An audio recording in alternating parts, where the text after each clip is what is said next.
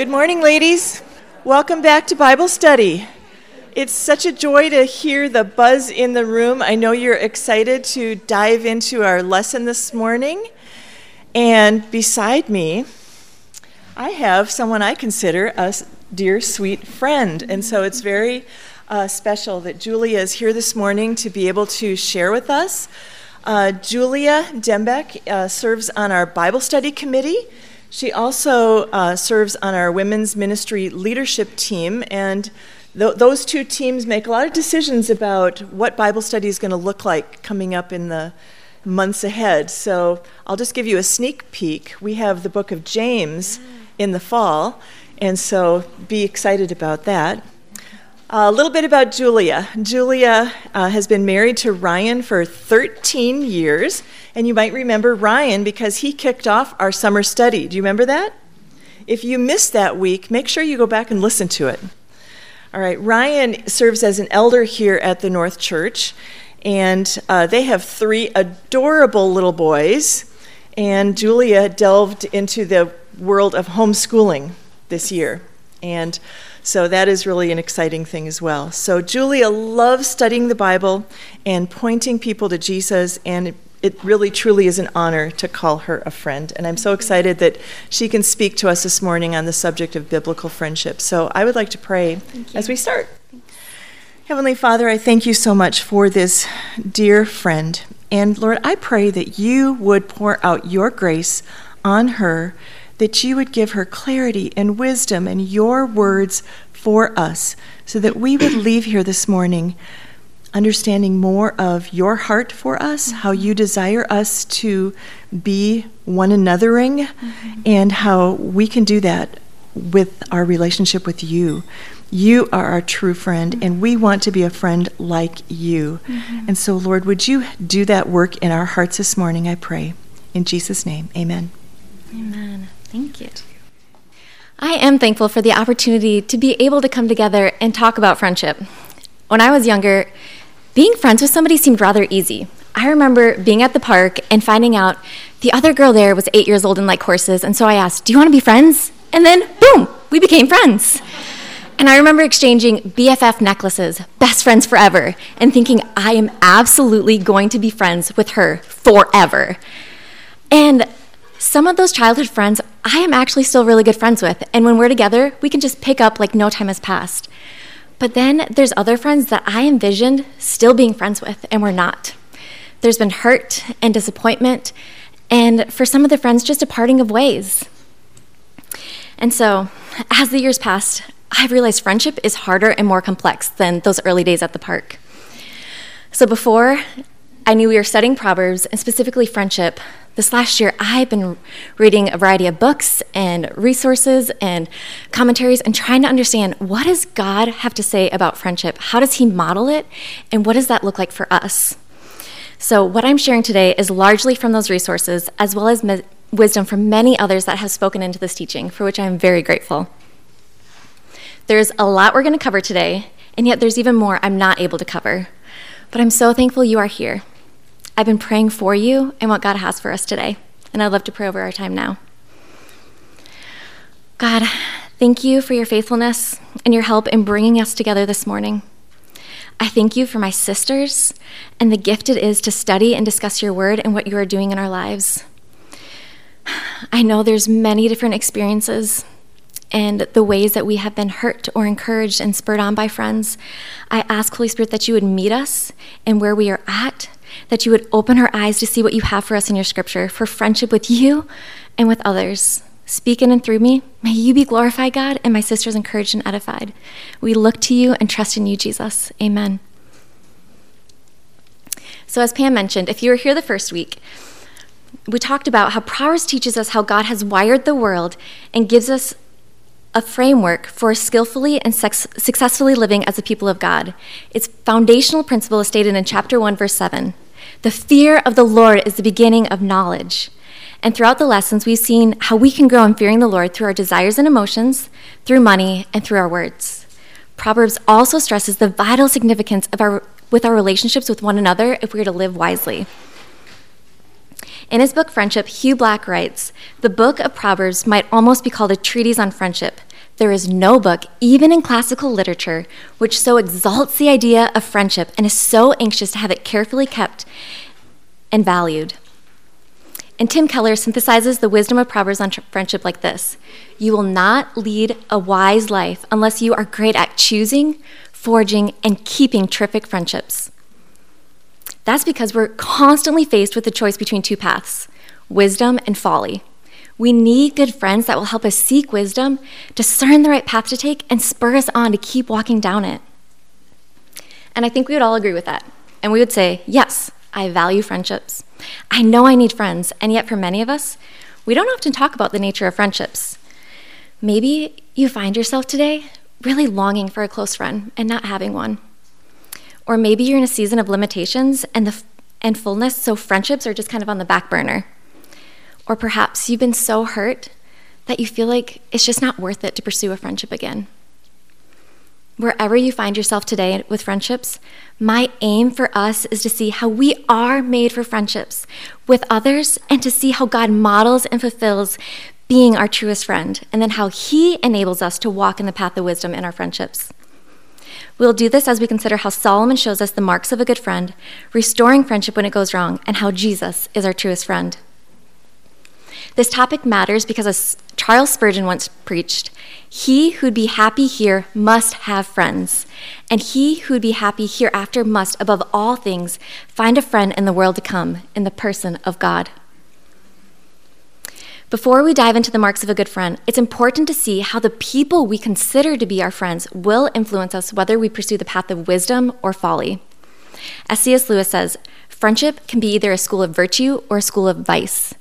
It will either make good men better or bad men worse. Proverbs 13:20 expresses this truth. He who walks with the wise will become wise, but the companion of fools will suffer harm. And we see the clear warning in Proverbs 14:7 to leave the presence of a fool, for there you do not meet the words of knowledge, and how it is essential to choose your friends carefully because the way of the wicked will lead you astray. Do you remember growing up, or perhaps you have told this to your kids, when they want to go out, you ask, where are you going? When will you be back? But most importantly, who are you going with? Because who you are with matters. And throughout Proverbs, Solomon gives us characteristics of someone walking in the path of folly. We've covered many of these verses in the previous weeks, and I covered them in the homework, so I'm not going to read the verses in depth, but I want to highlight the 4 categories of someone walking in the path of folly. We see first, those whose motives are to destroy or deceive. And this has 2 parts to it. First, as Charisse taught us, someone who gossips and slanders and someone lacking honesty is someone walking in the way of folly. And as Christian shared, it's important to see the motives of the heart in relating to money, and someone who is only seeking what they can gain from you should not be a close friend. The second area, those controlled by their emotions or desires, not heeding the way of wisdom, like Lindsay talked about a few weeks ago. And third, those who stir up trouble against their government or leaders without cause. And fourth, anyone who is living in unrepentant, blatant sin should not be a close companion. It's clear that individuals that are living their lives marked by these characteristics are not to be those that we invite into our inner circle and being a close companion. Because if you do, they can influence your decisions and behaviors and desires, which could lead you down the path of folly and perhaps even tempt you from treasuring Christ. But while these people should not be our close companions, we are still called to befriend them and be friendly. And it may be that a believing sister is struggling in one of these areas, and God would maybe use us to speak gospel truths and encourage that sister to walk back in the path of wisdom. And if it's an unbeliever walking in the path of folly, we are called to befriend them with the intent of sharing the gospel. Jesus models this for us. We can see the different circles of friendships he displayed. He ministered to many, but only invited a few to be close, ongoing, invested friends in a different way.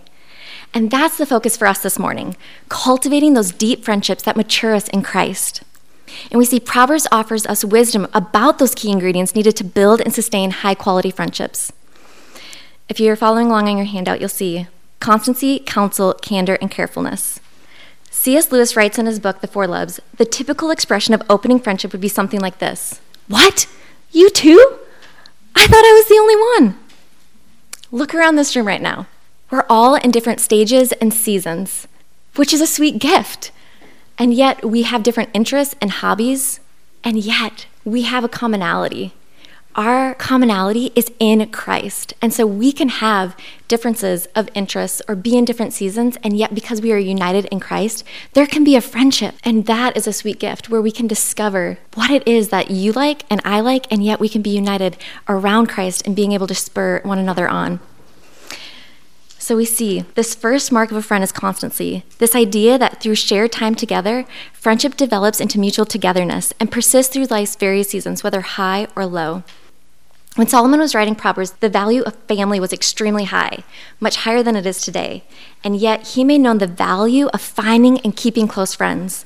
In Proverbs 18:24, it says, "There is a friend who sticks closer than a brother." The word sticks comes from a Hebrew word that's often translated in the Old Testament as cleave.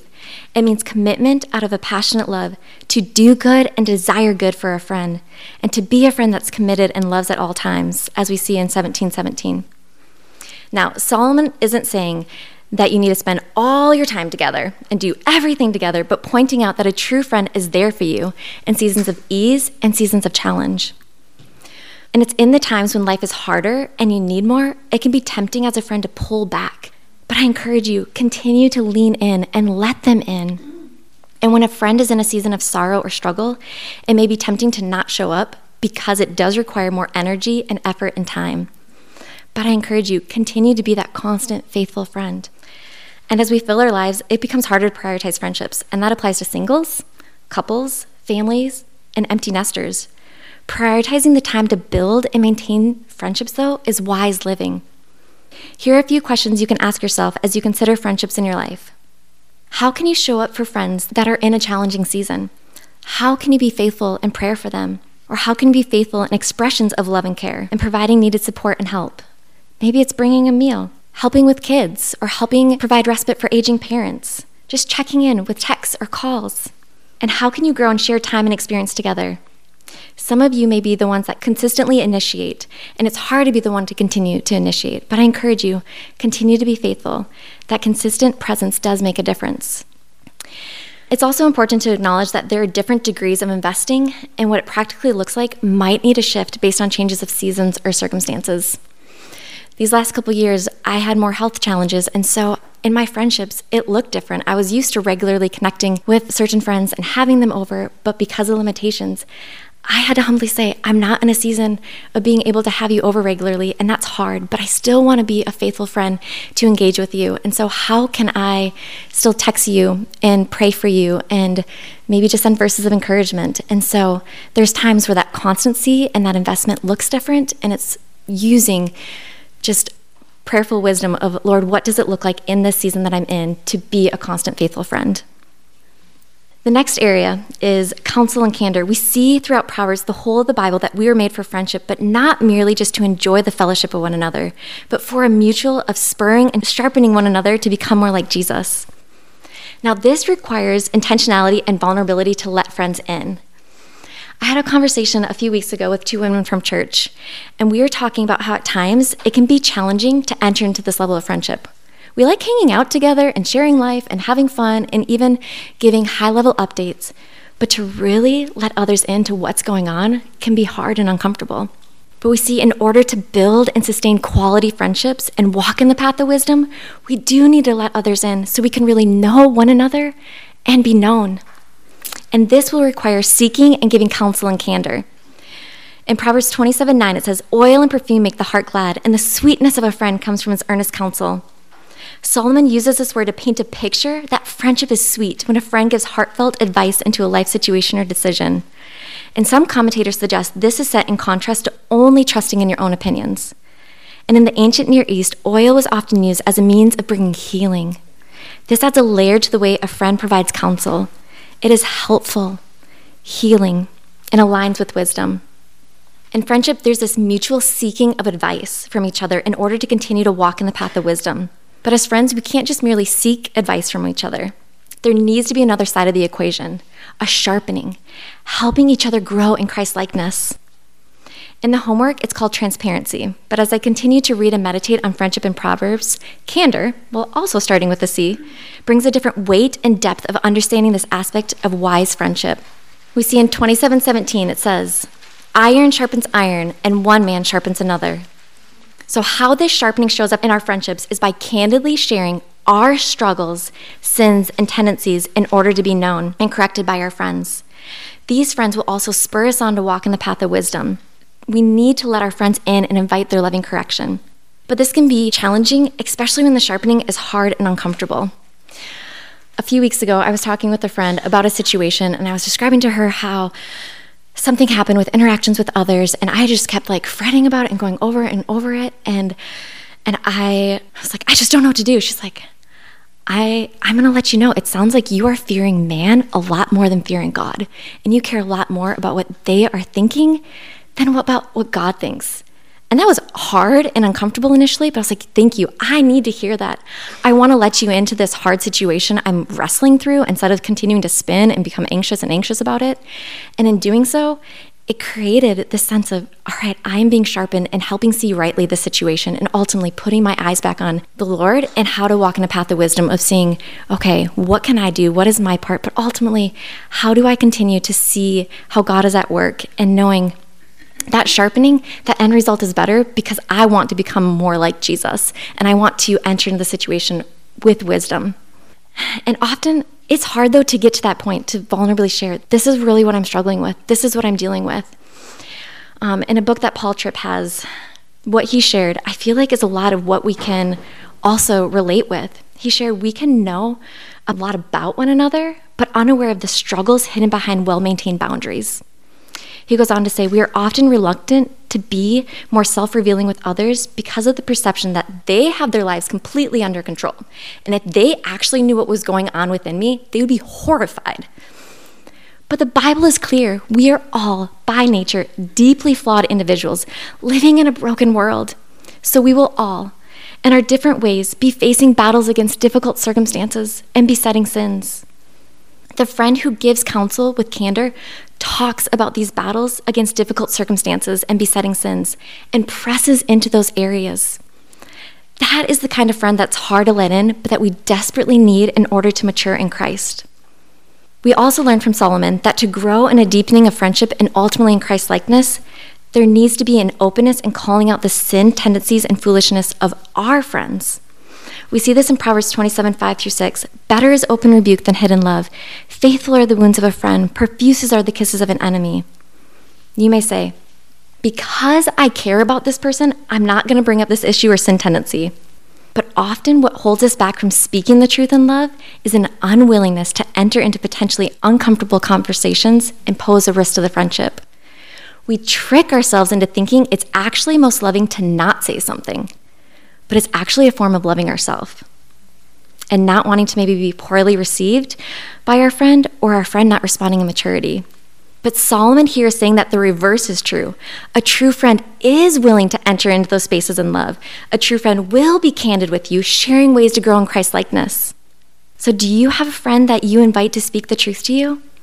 If you don't, I encourage you to have a conversation with someone that you consider a good friend and say, I want this for us. I want us to be at a place where we can mutually share openly and candidly and sharpen one another onto Christ-likeness. And if you don't, it may be even going outside of our network of current friendships to find one bold enough to speak the truth to us. And if you do have this in your friendships, honestly reflect on how you respond to the counsel and candor. Because it can be easy to say, yeah, of course I want this. But in the moment of receiving it, it can be hard. For myself, when a friend and even my husband do this, at times I can be defensive and justify my sin or my actions, or sometimes accusing them of being insensitive or not fully understanding.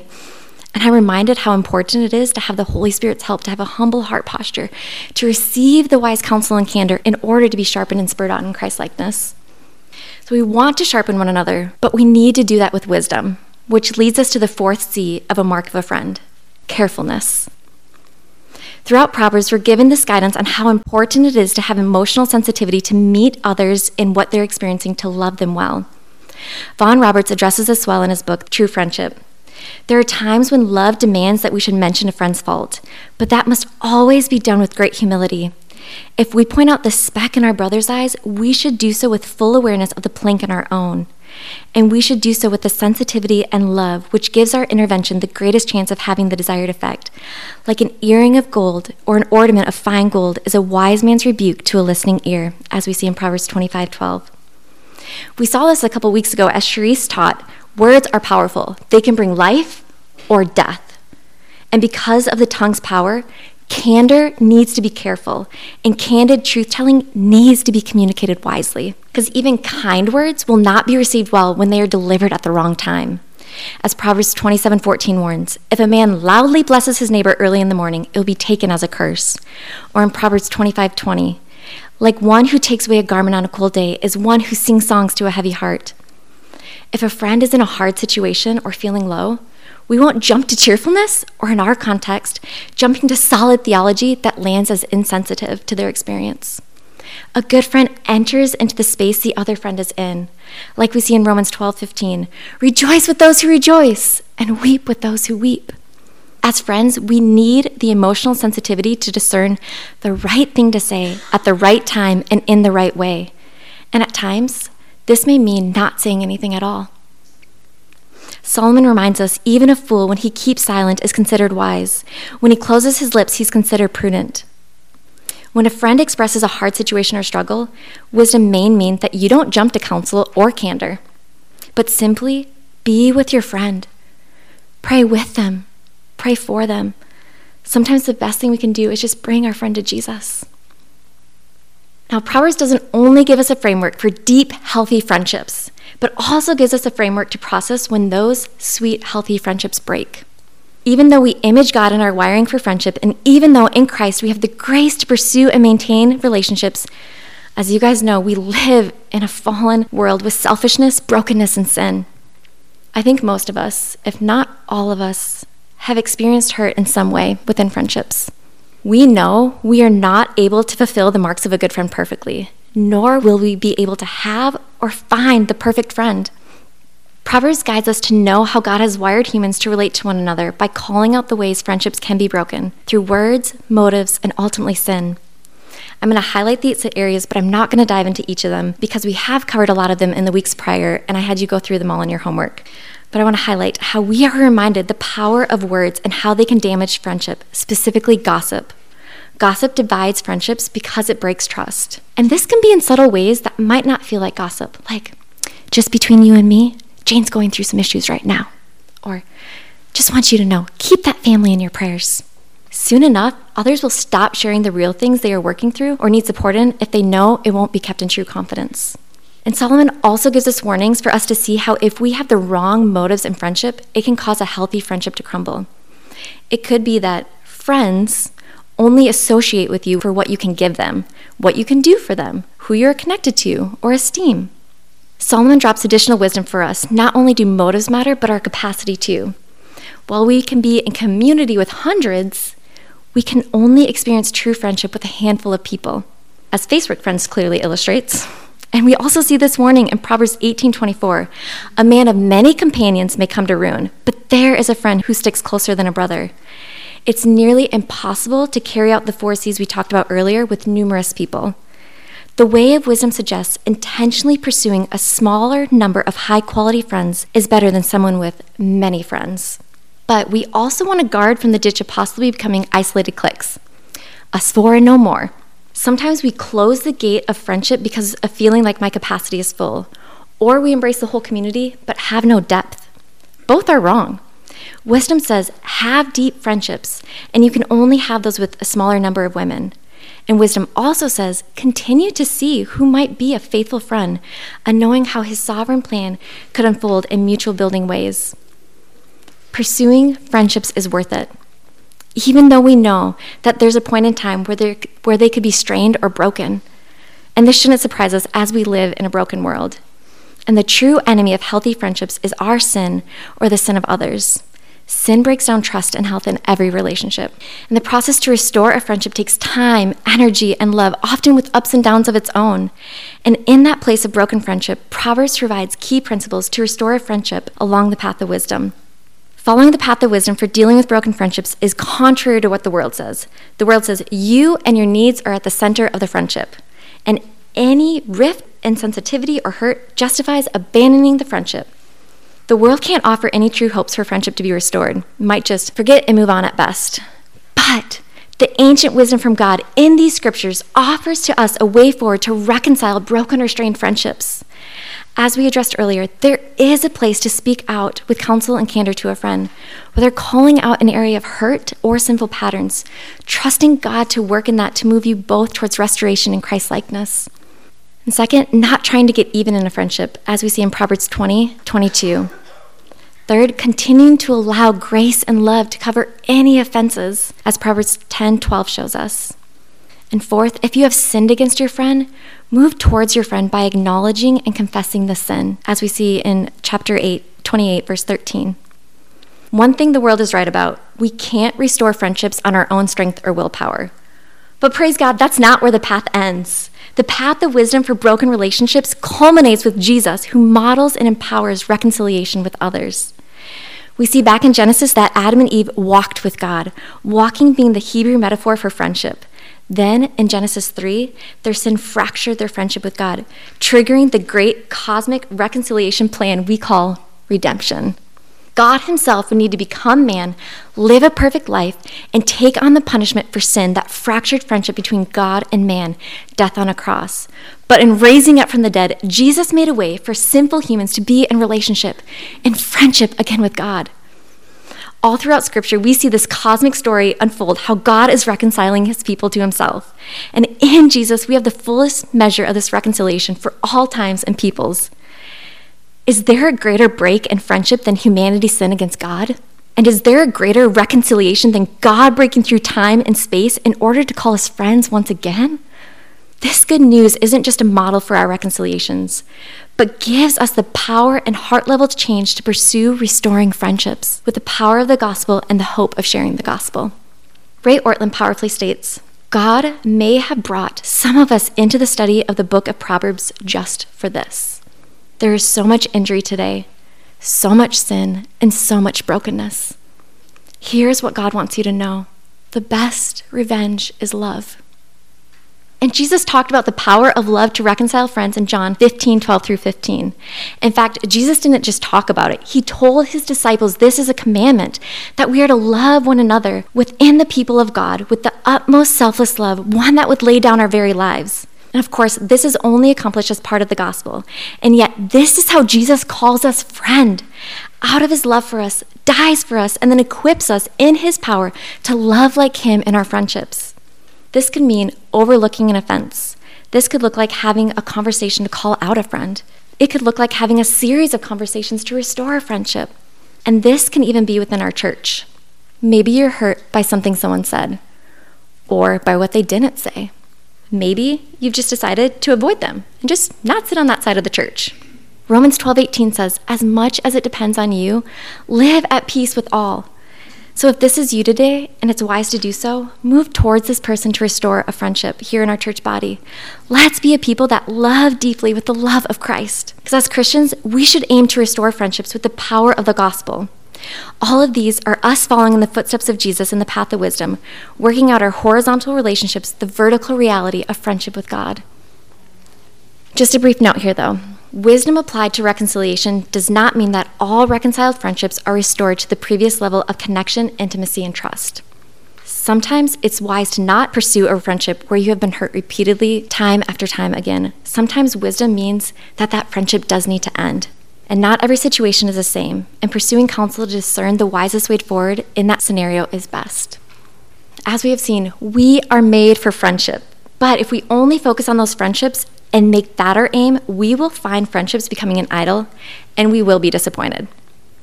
Only in friendship with Jesus will all of our longings and desires, yes, all the truths of a wise, faithful friend held out to us in Proverbs, find the full and true fulfillment in Jesus.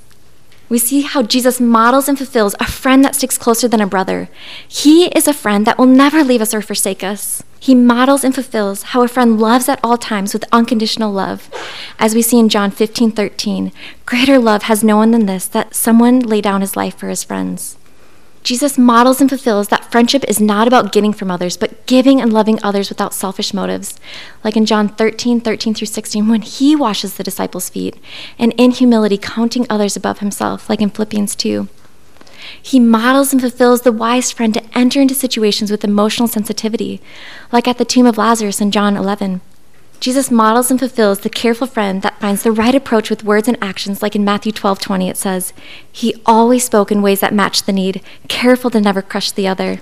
He models and fulfills that a wise friend shares passionate counsel and is candid. He spoke rebuke as and when needed, like when Peter said that Jesus wouldn't die in Jerusalem. Jesus spoke in a way that sharpened his disciples to understand the purpose of his coming, to be made more like God and closer in friendship with him. He models and fulfills restoring friendship like we see beautifully laid out in the gospel. He showed the ultimate sacrifice and in doing so embodies being our perfect friend. Isn't that a beautiful and precious picture of our Savior, our truest friend? He alone fulfills the deepest longings and desires for friendship. Jesus is our friend that is always accessible, always there, knows just what to say and how to say it, or to say nothing at all. He loves us enough to convict us of sin, places people and experiences in our life that shape us into a more righteous daughter of God, and provides all that we need for life and godliness through his written word. What a friend we have in Jesus! And this friendship increases in closeness now to the rest of eternity. But as you sisters know, it doesn't mean life is now easy, that we have Jesus as our friend. But yet, we know he is with us. He loves us. He's for us. He's got us. So if you don't know Jesus as this true friend, if you walk away with anything today, I want you to know Jesus desires this relationship with you. And it's made possible through his death on the cross. He covers all your sin, gives you new life, and a hope of being with him forever. I know myself, Pam, and someone at your table would love to talk to you more about this. And for those that have this friendship with Jesus, I urge you to continue to grow and cultivate your friendship with him. Because by doing so, 1, your joy will abound in his love, and 2, your ability to be a better friend will be increased. If Jesus is the very best friend we can have, are we leaning into and growing in those 4 C's with him? Consider the following questions of what this might look like. Do you occasionally read your Bible, or do you consistently spend time in the Word? How could you grow in constancy? How quick are you to turn only to friends, or maybe the internet, when you are struggling with the decision, anxious, or wanting wisdom on something? As we noted, our friends should give good counsel. But above their counsel, we need to seek God's counsel. Do you allow God's word to penetrate your heart and heed the Spirit's counsel and wisdom? Do you pour out your heart to him, being open and candid? He wants to hear and meet you in your struggles and in your longings and your hurt. There is no safer and better place to authentically share the depths of your heart. And as we seek carefulness in our friendships and how and when we should speak, God cares about our holiness and sanctification. And in light of that, we want to care about that too and speak in love and with grace. Sisters, the God of the universe calls us friend, and we get to have this relationship with him. And as we grow in our friendship with him, he doesn't just point out the path of wisdom and say, all right, now go that way. No, he transforms us into someone new who can begin to be a wise, faithful friend to others.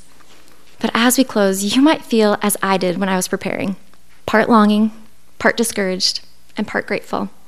So I want to address these as we close. First, longing. You know that Jesus fulfills the longings and desires for a close friend, and yet there's still a desire for someone to live out these 4 C's with you. This is a good desire. So first, I encourage you, pray. Pray diligently that God would provide a friend like this. And second, keep your eyes open and initiate conversations with others to discover and maybe develop a friendship. Discovering and beginning to grow a friendship doesn't have to take necessarily monumental steps. I had this experience. My husband and I had been attending here for a few years, and we had developed some friends, but it still felt hard to engage with others and develop a good, deep friendship. And so after one of the sermons, we were encouraged to greet those around us, as we normally are.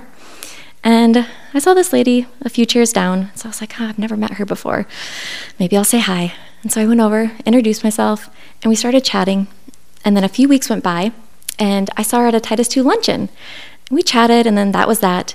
Well, she was like, I want to get to know her more. So she saw my name down on one of the lists and signed up specifically for the group I was in so we could get to know each other more. And from being in that Titus 2 group, our friendship grew and we started hanging out more outside of Titus 2 groups, and we realized we want to be this friend that can spur and sharpen each other on to Christ-likeness. And so over these last 10 years, we have grown in living out the 4 C's with each other. And I praise God for how he used one small step of engaging with somebody down the row to being in a Titus 2 group, how he used that to form an invaluable friendship. But maybe you've had this deep friendship and you feel discouraged. If you feel discouraged in not being the friend you want to be, my encouragement for you is this: step into the grace that God offers. We don't sit in the shame and the guilt. We bring that to Jesus and ask for his help to walk in the path of wisdom in our friendships. And we can take courage that God is at work in growing us and our friends. And if you feel really hurt and discouraged right now by how friendships have gone, remember, sisters, God sees and he knows. And it is good to cry out before the Lord with any of those hurts and bring those longings to him.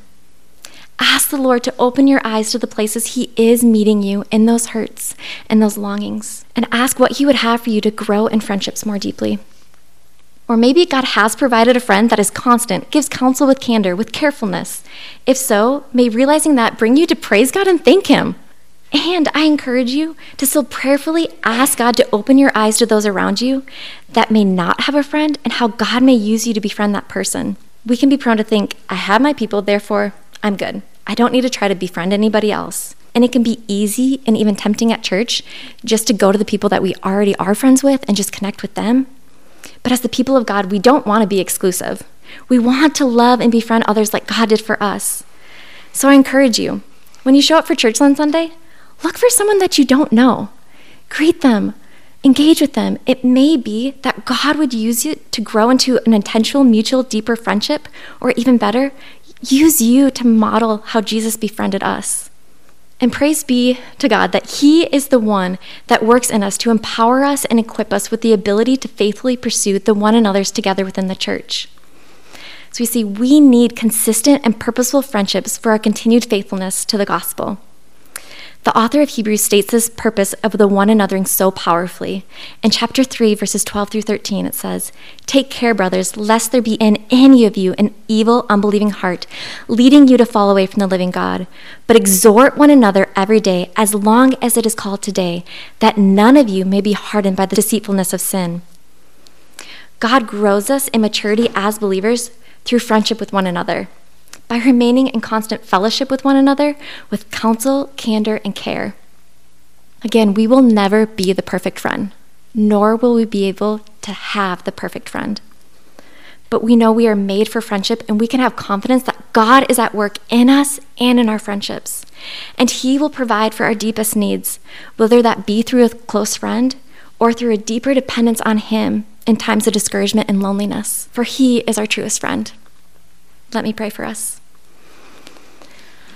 Oh, Jesus, we thank you for not only saving us from our sins, but calling us friend and desiring this friendship with us.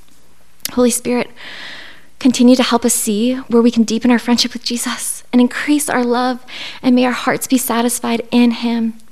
And continue to give us wisdom on how to be a faithful, wise friend like Jesus. Continue to help us as we engage with those around our tables to see how you are at work in us, ways you want to continue to challenge us or encourage us. Meet us in those places. Continue to work in us to be faithful, wise friends for your glory and our continued joy in you. Amen.